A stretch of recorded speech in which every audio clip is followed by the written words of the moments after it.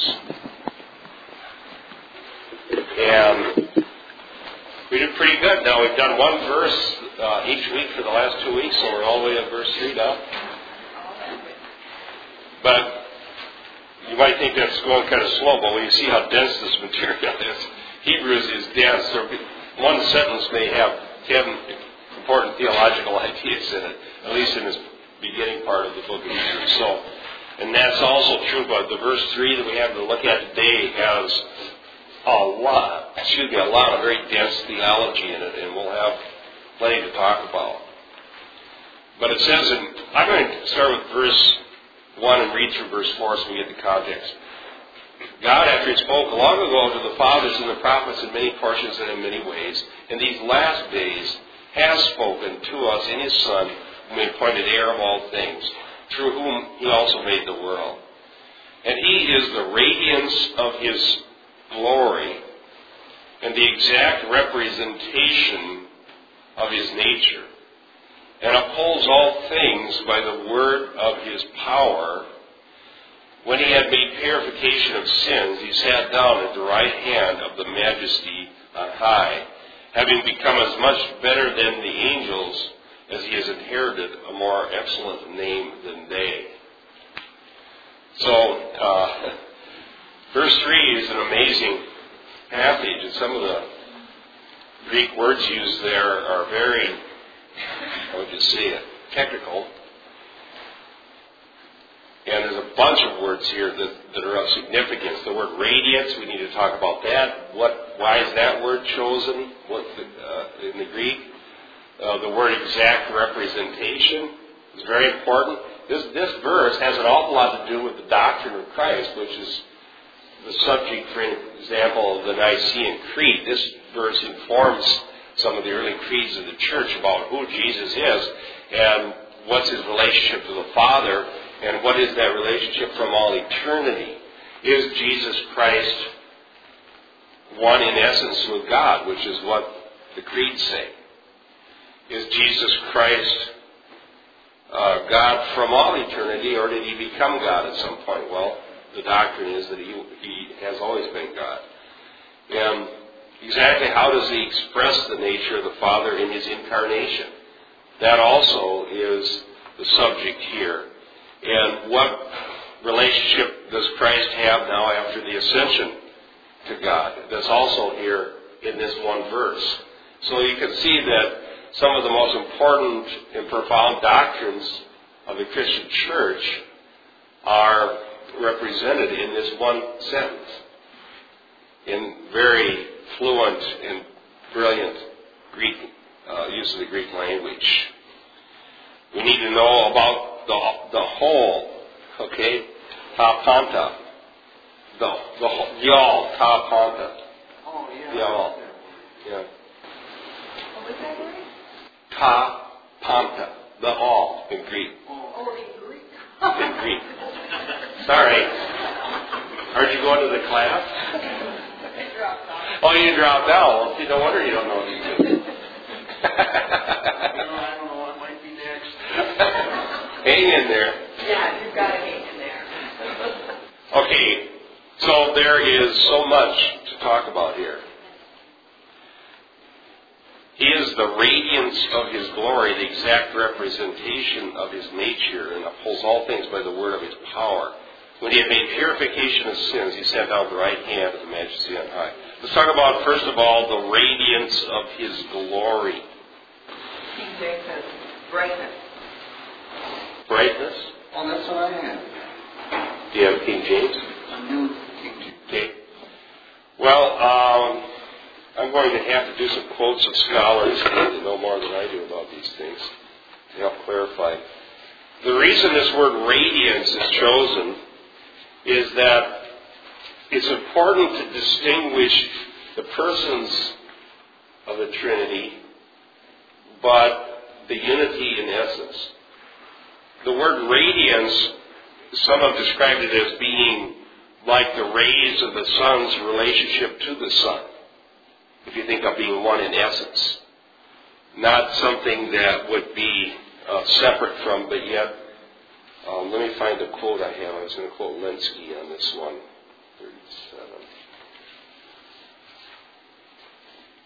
He used a word that we don't generally use.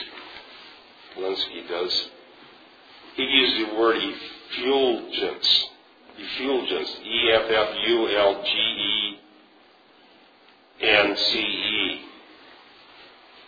Here's what Lenski says. As the effulgence of God's glory, the Son is God in essence and has every divine attribute, yet not in the light to which no man can approach, but which no man has seen nor can see, 1 Timothy 6:16, but in the light that we are to see, John 1:4-5. So maybe somebody should look that one up. Start over here. Pete, could you look up 1 Timothy 6:16? We're saying what was hidden, the glory that was hidden that we can approach was also a glory in Christ that we can approach. It's the same glory in essence, but in Christ it's approachable, whereas in God's ultimate essence we would not be able to be in His presence without dying. And that's where this word is expressing this truth of Christ bearing the very nature of the Father. And in fact, John says we beheld His glory, right? But yet in other places it says no man can see God and live. So that one's 1 Timothy 6:16. Who alone is immortal and who lives in unapproachable light, whom no one has seen or can see? To Him be honor and might forever. Amen. Okay, so who no man has seen or can see. And so it's an interesting word choice here. The author of Hebrews using a word that would be the radiance of God's glory in the Son, who is God in essence, but yet was seen. And which John says in John 1 and in 1 John 1. So, in a sense that the illustration I heard at seminary about this, or maybe at Bible college, is the sun. You could not approach the sun, our sun of our solar system, because you would just vaporize. But yet the light of the sun shines upon the earth, right? And so in a sense that the Son of God is the radiance of His glory, but yet it's approachable light. That moved the atoms of the air, that people's ears actually objectively that were spoken. So, while we can have the Holy Spirit give us impressions from time to time, Jesus gave us His words in a way that was tangible, objective, and honorable. He gave us God's words directly, and in the same way, He embodied His character where we can't see His spirit. God Jesus, and you can see His character. Yeah, John makes a really important, really emphasize that in 1 John, the objective nature of Jesus Christ, because there were these Gnostics who were denying it.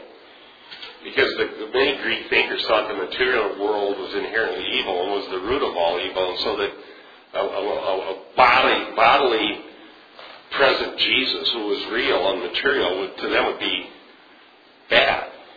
And so John corrects that error. There's no more glory in essence than Jesus. Jesus said, if you've seen the Father, you've seen me. So by seeing Him, we have seen the Father in the essence of who He is. Yeah, I don't think you can improve on the statement. He's one in essence with the Father. Okay? Some of these terms in here actually showed up in the Nicene Creed from Hebrews. Hypostasis, for example, one we're going to talk about in a moment here. Well, 1 John 1 through about 3 or 4, because it says that which we've seen, that which we touched, that which we handled. He immediately wants the readers to know Jesus wasn't a phantom or a spirit. He had a real physical body, and when He was raised from the dead, it was important that we know it was a real physical body that came out of that grave. Same with Moses. He spoke to God face to face in His essence. But yet he asked to see Him in His glory. And God said, no man can see me, my glory and live. But I will walk by you, put you in the cleft of the rock, put my hand up, and you'll see my back. And He was radiant. Right. And when night, when he did whatever he did see, he ended up on his face worshiping. The same thing happened in Revelation, by the way, with John. When he saw the glory of Christ, he ended up worshiping. So, beautiful doctrine here. So it says he is the radiance of his glory and the exact representation. This is the only time this word is used in the New Testament, this Greek word for exact representation. Basically sounds like our word character, but it would be an imprint, or it would be, let me see, I had a quote on that one too. I got so many notes on this verse, I don't have much room in here. Well, I'm not finding my quote here. I didn't mark it out clearly enough. Did you notice that when we see an eclipse of the sun, it's totally eclipsed, but we still see the rays around? Yeah, did anybody else see that yesterday? I went out and saw we were out visiting Tom and Renee Wheeler. But the eclipse of the moon, and the moon is a reflection of Yeah. the sun, there aren't any rays. Right. He doesn't have any to give. So God is like the sun, which has rays, which are Jesus, which shows to us. Right. But the moon doesn't do that because we're like the moon. We don't have that. Right. We only have reflected glory. That's true. That would be a good way of explaining the difference between Jesus and any other human, or even a Christian or a prophet or somebody like Moses. The glory that shone from Moses' face was reflected. It didn't originate from Moses. But the glory that shines from Jesus is of his very nature. It's not reflected. And so that's why this word radiance is really probably a good translation, because that's what the sun is like. It's not. More than the brightness. Yeah, it's his very essence. I finally found that Lane quote, William Lane. In verse 3a, he used the word karakter to convey as emphatically as he could his conviction that in Jesus Christ there had been provided a perfect, visible expression of the reality of God. If the formulation of 3a owes something to the vocabulary and concepts of Alexandrian Judaism, that has been thoroughly assimilated and refashioned by a distinctively Christian thinker. A lot of these scholars spend all their time trying to figure out where all this terminology came from, and they find Philo and use this term and this person and that person. But what he's saying is that this is a term that would indicate just how perfect Christ is as an expression of God.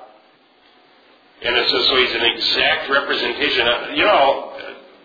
Verses like this are the reason I use the New American Standard Bible. It's amazing. I've been using the New American Standard since 1978.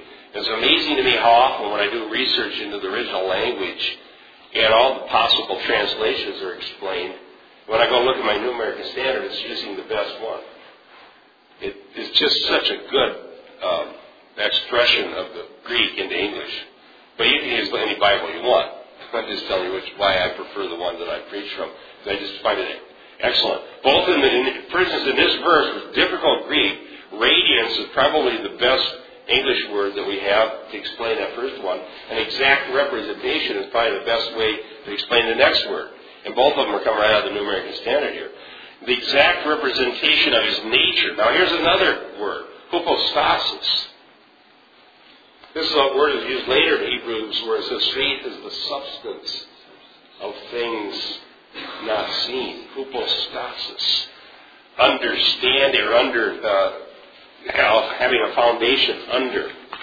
And this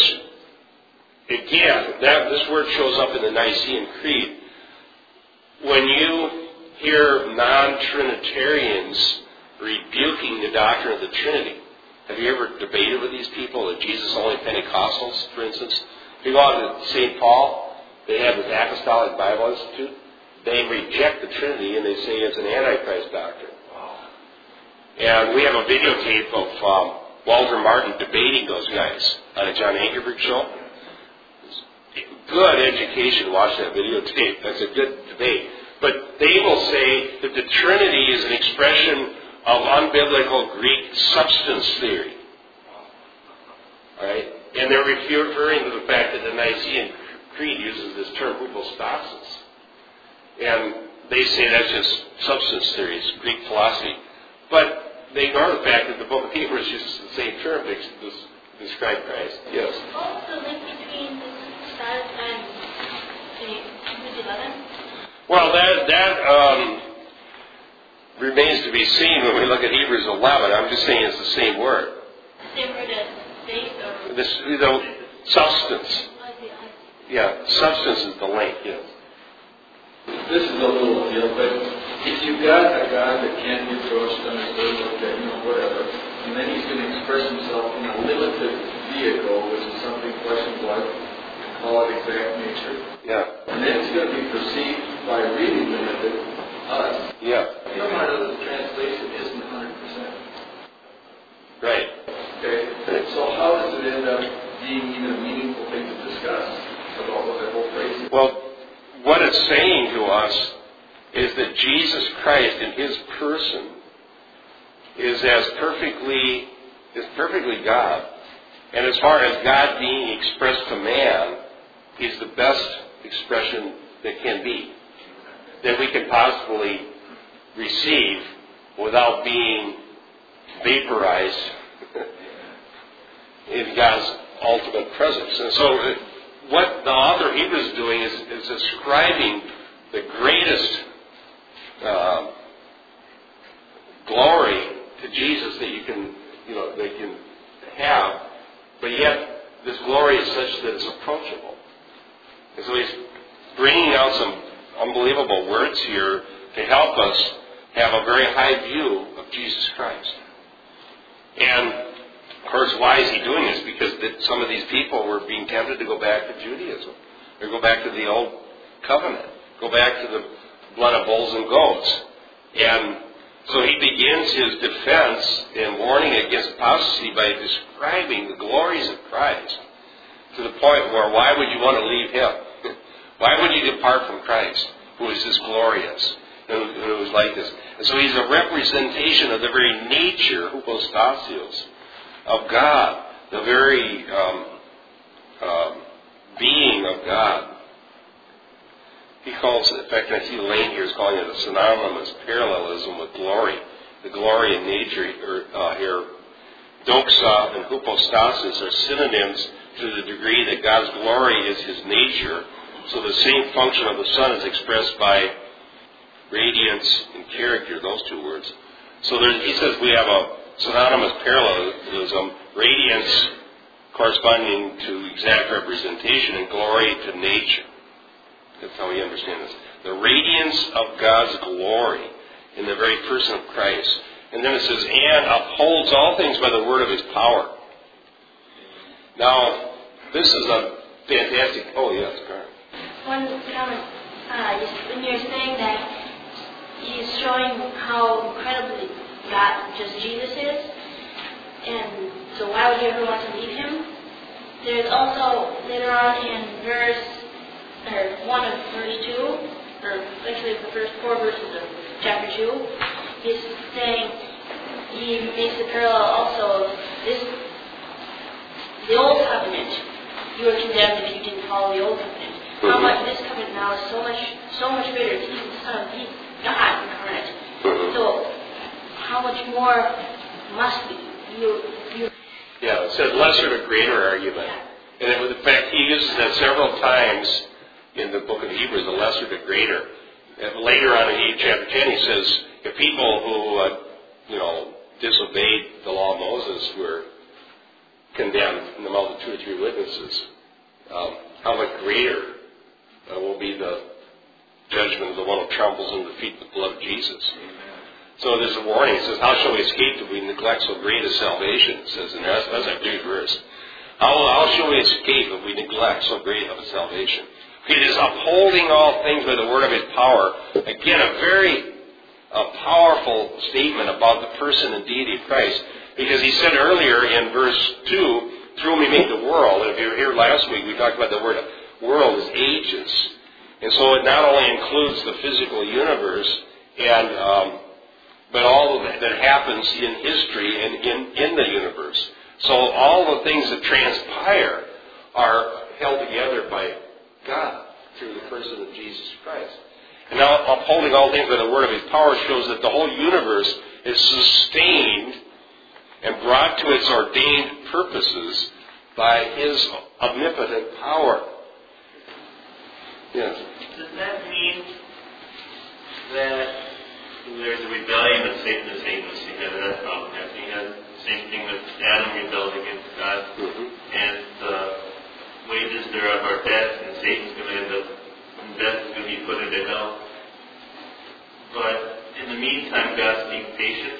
Is that a reference to in the meantime, God's being patient with everything because Christ exists and he's taken our sins, and because there's hope in him and that it's all going to culminate in him, that because he exists, everything else can be allowed to be patient with? Yeah, that's certainly implied in that. In fact, it's even stronger than that. The irony of this, of him upholding all things with the word of his power, that he holds the universe together, keeps. When I was studying subatomic physics at Iowa State University, not a pleasant thing to do, by the way. That was the most miserable class I was ever in my life. We were writing huge formulas for things we didn't even know existed. I kind of couldn't see the point of it. Using these differential calculus. My mom found a bunch of my old papers from Iowa State a few years ago and brought them up. My wife subsequently threw them all away. But which I wouldn't have done, but anyhow, you know how that can be. She likes cleanliness, I like stuff. So before the stuff got thrown away, I pulled out my notebook from that class of physical chemistry, they call it. Sounds kind of unauspicious, but don't let it fool you, it'll kill you. If you want your brain to hurt, go take physical chemistry.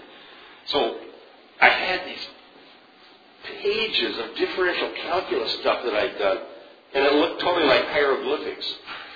20 years later, I go, I can't believe I did this. And I looked at that, and all that is trying to figure out, where the electron is going to be in its orbit, given quantum mechanics and all this stuff. But I remember after I became a Christian, right after I took that class, it wasn't too long after that I became a Christian the next quarter, I remember one of the things that they were trying to explain was why the nucleus of an atom holds together when you have these protons that repel each other. And what sort of force overcomes the fact that these things should be repelled? And so they have this series about quarks and this and that and the other thing. But when I became a Christian and I read this Hebrews, in fact, the first year I was a Christian, I read through Hebrews. And I thought, he upholds all things with the word of his power. And it says that the order of the universe, all the way down to the subatomic level, is held together by God's power. Now, it's not that he doesn't use means that can be seen and understood through physics, but ultimately, our ability to try to describe the nature of the universe comes to a finite end. And where our faith begins is that he upholds all things to the word of his power. And I take that to mean that if he quit doing so, the whole world would go back to where it was before Genesis 1:1, formless and void. There would be utter chaos. And so, Keith's comment about the wicked. Here's something that shows God's mercy in that. God wouldn't have to do much to destroy the wicked. He wouldn't have to do much to destroy the whole world. He'd just have to quit holding it together. Just remove your hand, just even morally. If you look at this restrainer who's removed, he who restrains is removed, and then the lawless one is revealed, Antichrist. All God has to do is just withdraw. Just quit holding it together. Quit restraining, even morally, quit restraining evil. Quit restraining evil by giving us civil governments to put people in jail. Quit restraining evil by having Christians around as light and salt to say no, and to make it harder for the wicked to do what they want to do. And the whole place would go to moral chaos. Well, then if you think on the physical level of God holding together, look at the Earth's vulnerability as we are coursing our way through the universe. How many asteroids are out there floating around that could destroy life on planet Earth if one of them hit us? Interesting, as the technology gets greater for things like microgenetics, you'll see a lot more secular scientists now who fall away from, Darwin and now looking at intelligent design as secular. Yes. And it's the deeper that they dig into this kind of thing, you'll see more of God in that. That's actually happening, that Darwin's black box. I have something, I don't know how to get it to the congregation because it came by email, but on November 15th, is that right, Dick? Next Saturday, the McLaurin Institute, I know these guys, Mazma and Bob Osborne over there, they're CIC readers, is hosting a one-day symposium on intelligent design with a whole host of scientists. And the reason I found out about it was one of our CIC readers, Kurt Wagner, who has a PhD in physics, sent me that he's going to be one of the workshop speakers. So Kurt Wagner from Marshall, Behe is going to be there, the guy who wrote Darwin's Black Box. And it's going to be at the U. And I have a printout of my email. I'll announce it during the announcement times, and I'll have that available if you want to go to that. I think, Dick, are you talking about going? He's thinking about it. Well, some of you can join Dick and talk him into it. What's that? I could send a link out to everybody, I think. Intelligent design is the main thing.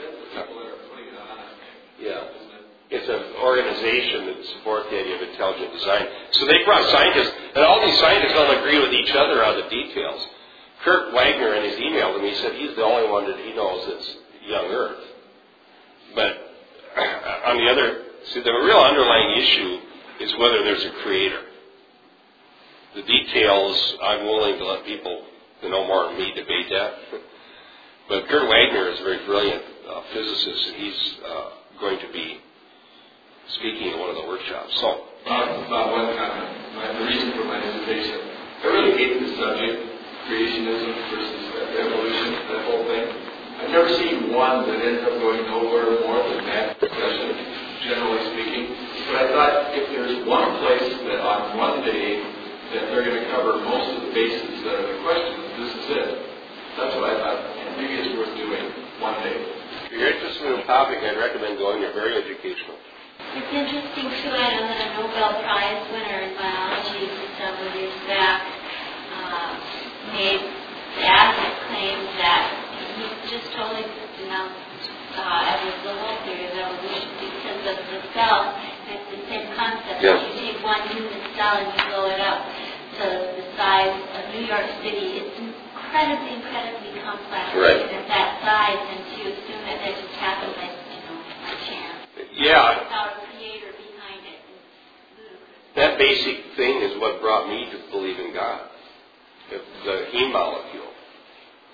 And that's a relatively large molecule, but with an iron molecule in the middle of it. Well, when I was sitting in organic chemistry studying that, I believed in a creator as soon as I saw that heme molecule. So there's no way that happens by chance. The professor says one electronic bond is different in its carbon bonding around the heme molecule, and we all die.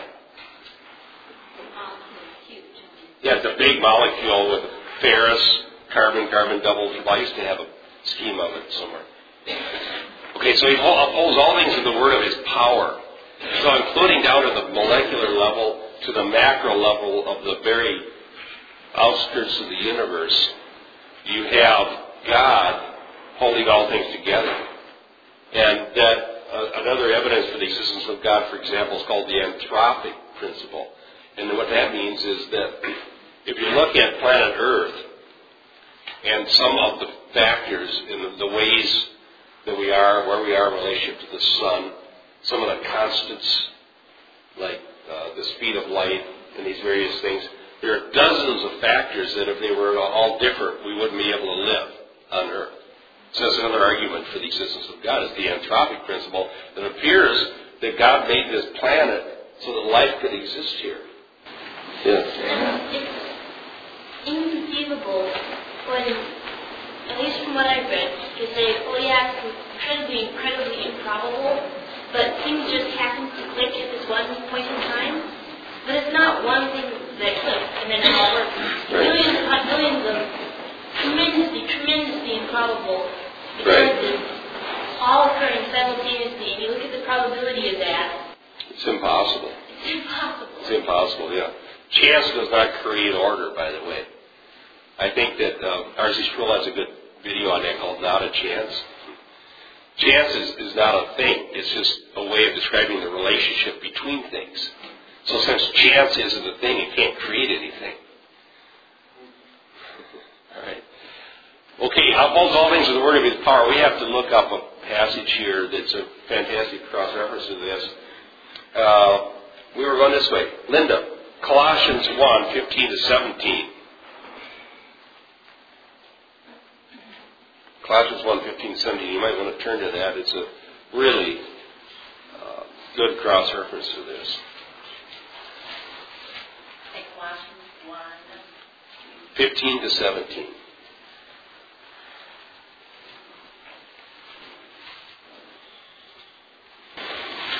He is the image of the invisible God, the firstborn over all creation. For by him all things were created, things in heaven and on earth, visible and invisible, whether thrones or powers or rulers or authorities. All things were created by him and for him. What about verse 10? He is before all things, and in him all things hold together. Yeah, in him all things hold together. Paul said to the Athenian philosophers, in him we live and breathe and have our being. So, the irony is the atheist who shakes his fist and blasphemes God to try to prove he doesn't exist can only exist because of God. The ones who hate God exist because God loves them and allows them to be. Even though they're blaspheming him, even though they knew God, Paul says they do not acknowledge him as God or worship him. But they become vain in their speculations. Their foolish minds are darkened. Doesn't the opening of that verse 15 kind of open the door for Christ as a created being? The firstborn? We're going to talk about that probably in however long it takes us to get to verse 6. Because firstborn is also in verse 6. But I'll give you it's okay to think about it ahead of time. Firstborn is a term of preeminence, not a term of chronological priority. Alright? Alright, there you go. Millions of people this morning are worshiping Creator God, and when I walk out of that building, if they die this day, are going right to hell. It's true. They acknowledge the Creator God, they acknowledge all these great things about Him, but they'll go to hell. No better than the atheist that denies it. If you don't know, if you witnessed the one this morning, and they're vehement on the attributes of God. Christ is God, creator of heaven and earth, from Genesis to Revelation, but they'll set foot in hell because they won't go through the appropriation God has made. As far as the gospel. It's like the guy told me, the atheist scientist, the physicist can go to the top of the mountain, he's so prejudiced because you can only come to God through Christ, and you'll see God there, and you'll come down and tell the biologist he doesn't exist. We can only bear witness to him by his power, by that Spirit. He gives us repentance. Let's be honest. You can believe everything about the Bible and still go to hell. That's true. You can have the Bible memorized and go to hell. It's saved by faith, not by knowledge. And as a matter of fact, the thing that's amazing to me is that some of these quote-unquote liberal scholars that really, really know the languages and know the Bible, you can read their essays and learn tons about the Bible. Their problem isn't that the wrong knowledge, it's that their faith is not in Christ. Yeah, and so you could, Kindle's Theological Dictionary. My favorite example of this is Rudolf Bultmann. Has anybody heard of Bultmann? Carl, who's Bultmann? Yeah, and what was he famous for? Anybody remember? He demythologized the Bible. He was the one who said there are no demons, there are no angels, there are no miracles. But the ancient people believed in myths, and so Jesus accommodated them. Jesus didn't really believe in these things himself, but he accommodated the people around so they could understand him. So Bultmann demythologized the Bible. Well, if you go to Kittle's Theological Dictionary, which is the best one that's ever been published on the Greek language and the Greek words, and you look up the word faith, pistos, faith, the essay in there is written by Rudolf Bultmann. And when you read it, it's brilliant. It's absolutely biblical. He can describe biblical faith as clearly as it can be described. Because it was his job to do so for that essay. And he didn't depart from what it says. Paul said this, John said this, Jesus said this, Moses said this, the Bible believes this, here's the way it says it. He doesn't happen to personally believe that, but he can tell you the facts better than a lot of evangelicals could. So when I read that, I was reading this essay on faith. Man, this is really good. Who wrote it? I got to the end. Bultmann. What? How can Bultmann know this? Well, it just goes to show it isn't knowledge. It's faith. It's believing in. Not just believing that, but believing in. So he's holding all things together. Do you believe that? Do you believe that Jesus is holding every molecule in the universe together? And that if he were to let go, it would disintegrate into utter chaos. Wow. I remember the first time I read that, and I thought about that heme molecule when I was in organic chemistry, when I became a believer, through looking at a heme molecule. I became a Christian about 3 months later through meeting Jesus Christ, but at that point I became a theist. I believed in God, because this doesn't hold together without him. Upholds all things by the word of his power. When he had made purification for sins. I told you there was a lot of stuff in this verse, didn't I? When he had made purification for sin, had made his aorist, point in time into Greek. And so here we are getting a preview of a theme that's going to be developed more fully later in the book of Hebrews, and that is Jesus as the high priest. Only Jesus perfectly takes away sins once for all. So he makes a sacrifice. It says when he had made purification of sins, he sat down at the right hand of the Majesty on high.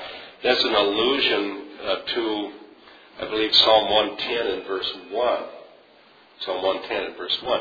Brian, you want to look up Psalm 110? Read it for us.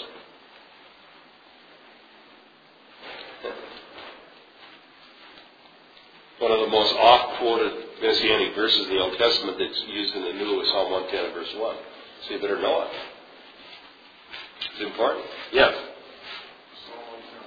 Yes. The Lord God says to my Lord the Messiah, sit at my right hand until I make your adversaries your footstool. The Lord will send forth from Zion the scepter of your strength, rule them in the midst of your foes. Your people will offer themselves willingly in the day of your power, in the beauty of holiness and in holy array, out of the womb of the morning to you. You are young men who are as the dew. The Lord has sworn and will not revoke or change it. You are a priest forever, after the manner and order of Melchizedek. Okay, that's far enough. Good. Wow. There's the book of Hebrews in the Old Testament. Look at all what it says about Messiah in Psalm 110. The Lord said to my Lord, well, there's two people here, right? Well, who's David's Lord? Remember Jesus quoted that to the Pharisees? He says, who was he speaking of? Who did Jesus call Lord? What was their answer? Anybody remember? They had no answer. They just left him. They were stumped. David wrote this. And David said, the Lord said to my Lord. So both of these Lords have to be, neither one could be David. How can the Messiah be the son of David and also be his Lord? Yeah, that was the question, right? How could the son of David be Messiah and also be his Lord? They couldn't answer that. He stumped them. And so the reason the early church quoted Psalm 110 and verse 1 so often was that the Jewish critics of early Christianity were saying that Messiah doesn't die, Messiah rules. And so how can you say you have a Messiah who dies? And the answer the church gave us, Psalm 110 and verse 1. He is ruling in the midst of his enemies from the right hand of the Father. He bodily ascended into heaven, and he is ruling in heaven. Psalm 110 and verse 1. So that was their answer. That's why it was quoted so often to the Jewish people in the first century.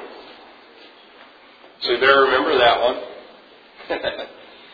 Put a bookmark at Psalm 110. And it also talks about the priest forever after the Holy Order of Melchizedek. So there's two allusions to Psalm 110 here in Hebrews 1:3. The priesthood, making purifications once for all, and the majesty and the rule sitting at the right hand of the Father. So the first sentence here in Hebrews 1:3 is about the person of Christ, his radiance, his character, his nature, and his power.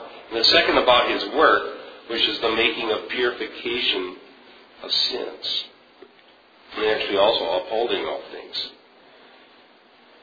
So he's both the creator and the sustainer of the universe. Okay, I have some more cross-references. Pat, John 8 and verse 12.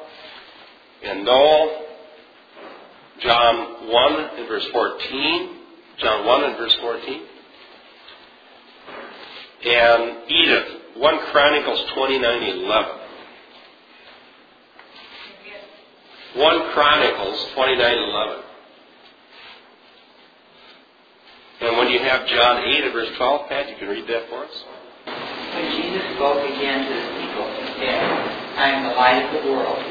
Whoever follows me will never walk in darkness, but will have the light of life. Jesus said, I am the light of the world.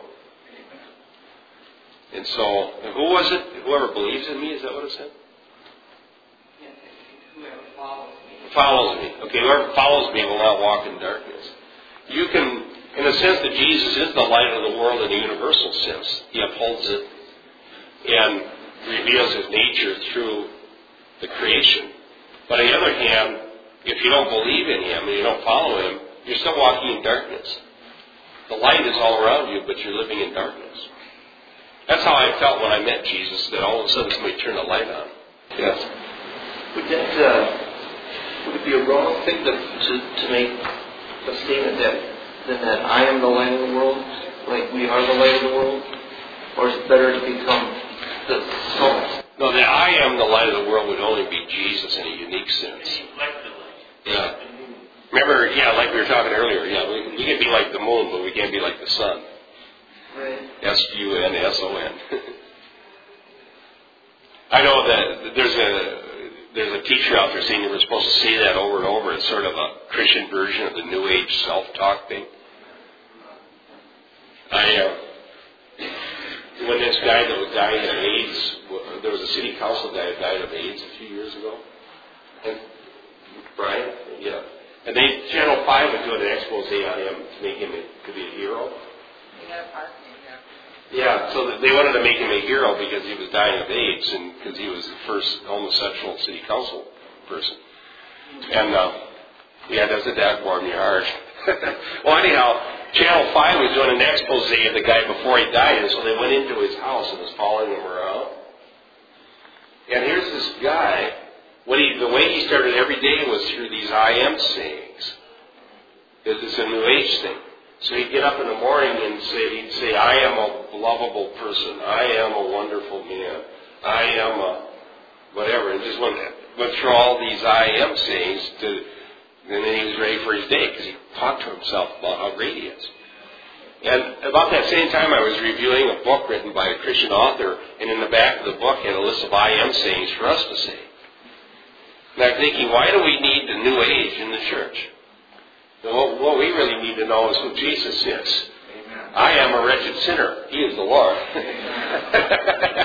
The same concept that I am will be when Paul talks about the foundation that he laid in 1 Corinthians 3:10 and 11. It was according to the grace of God which is given to me, like a wise master builder, I laid a foundation.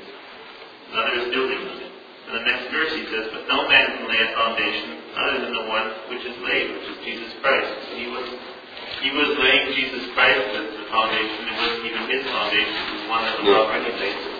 Yeah. We can be a light, but only as much as Jesus is a light, because we're not going to be light.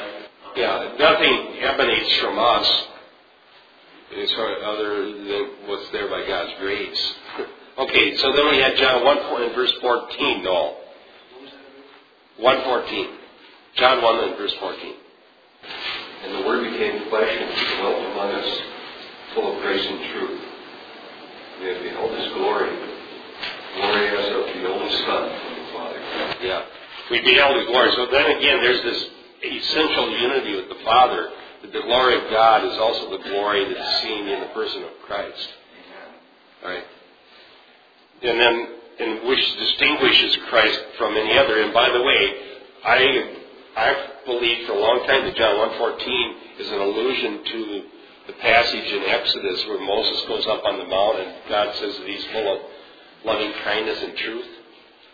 And I had a professor at seminary that said the same thing, that this was an allusion to that, God revealing himself to Moses, and Moses seeing God's glory. And so when God says that I'm full of loving kindness and truth, loving kindness, hesed, the Hebrew word, grace is the closest New Testament concept to hesed in the Old. And so when Jesus was full of grace and truth, the readers, the Jewish readers of John would think of what God revealed to Moses. And so Jesus is the new Moses. Amen. Only better because rather than reflecting God's glory, he is it. So he's God incarnate. Wow. That ought to bring you to faith. 1 Corinthians 29:11. Or no, 1 Chronicles. 1 Chronicles 29:11. Yours, O Lord, is the greatness, the power, and the glory, the victory and the majesty. All that is in heaven and in earth is yours.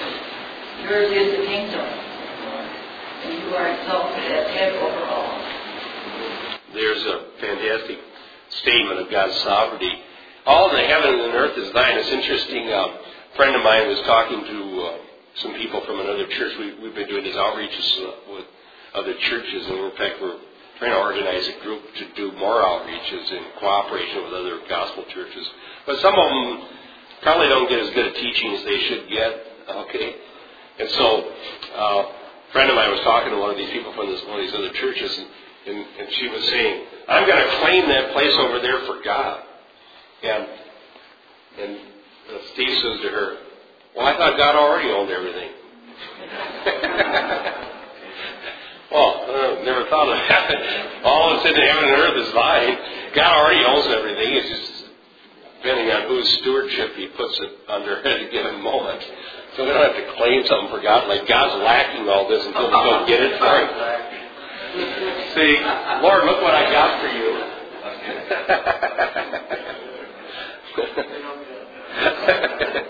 Well, that's what happens though is when you don't get good teaching is you don't have your mind renewed by these scriptures that we're like what we're reading here that helps you understand these things. He's holding everything together. He already owns the heavens and the earth. So we don't have to get it for him. So it says here, he sat down at the right hand of the Majesty on high. So this sometimes we talk about the session of Christ. Between Pentecost and the return of Christ as he is on the throne of grace, so to speak, who is interceding for us as our high priest, who is accessible to us through prayer, who is our advocate. So there's any ways of describing the work of Christ in his rule over the universe. And Psalm 110 says that he will do so until he makes his enemy the footstool for his feet. Amen. When and how will that happen? Yep. You read about it in the book of Revelation. He's literally going to come and destroy his enemies and trod upon them. In the meantime, that is, his enemies go along thinking that everything's okay. And they feel like they can curse God and ignore the gospel and blaspheme him because nothing happens. Many people who hate God live to be a ripe old age and hardly get sick. But we're going to talk about that in the sermon. I'm going to preach in the passage that says that it would be better to be maimed in this life than to go into hell whole.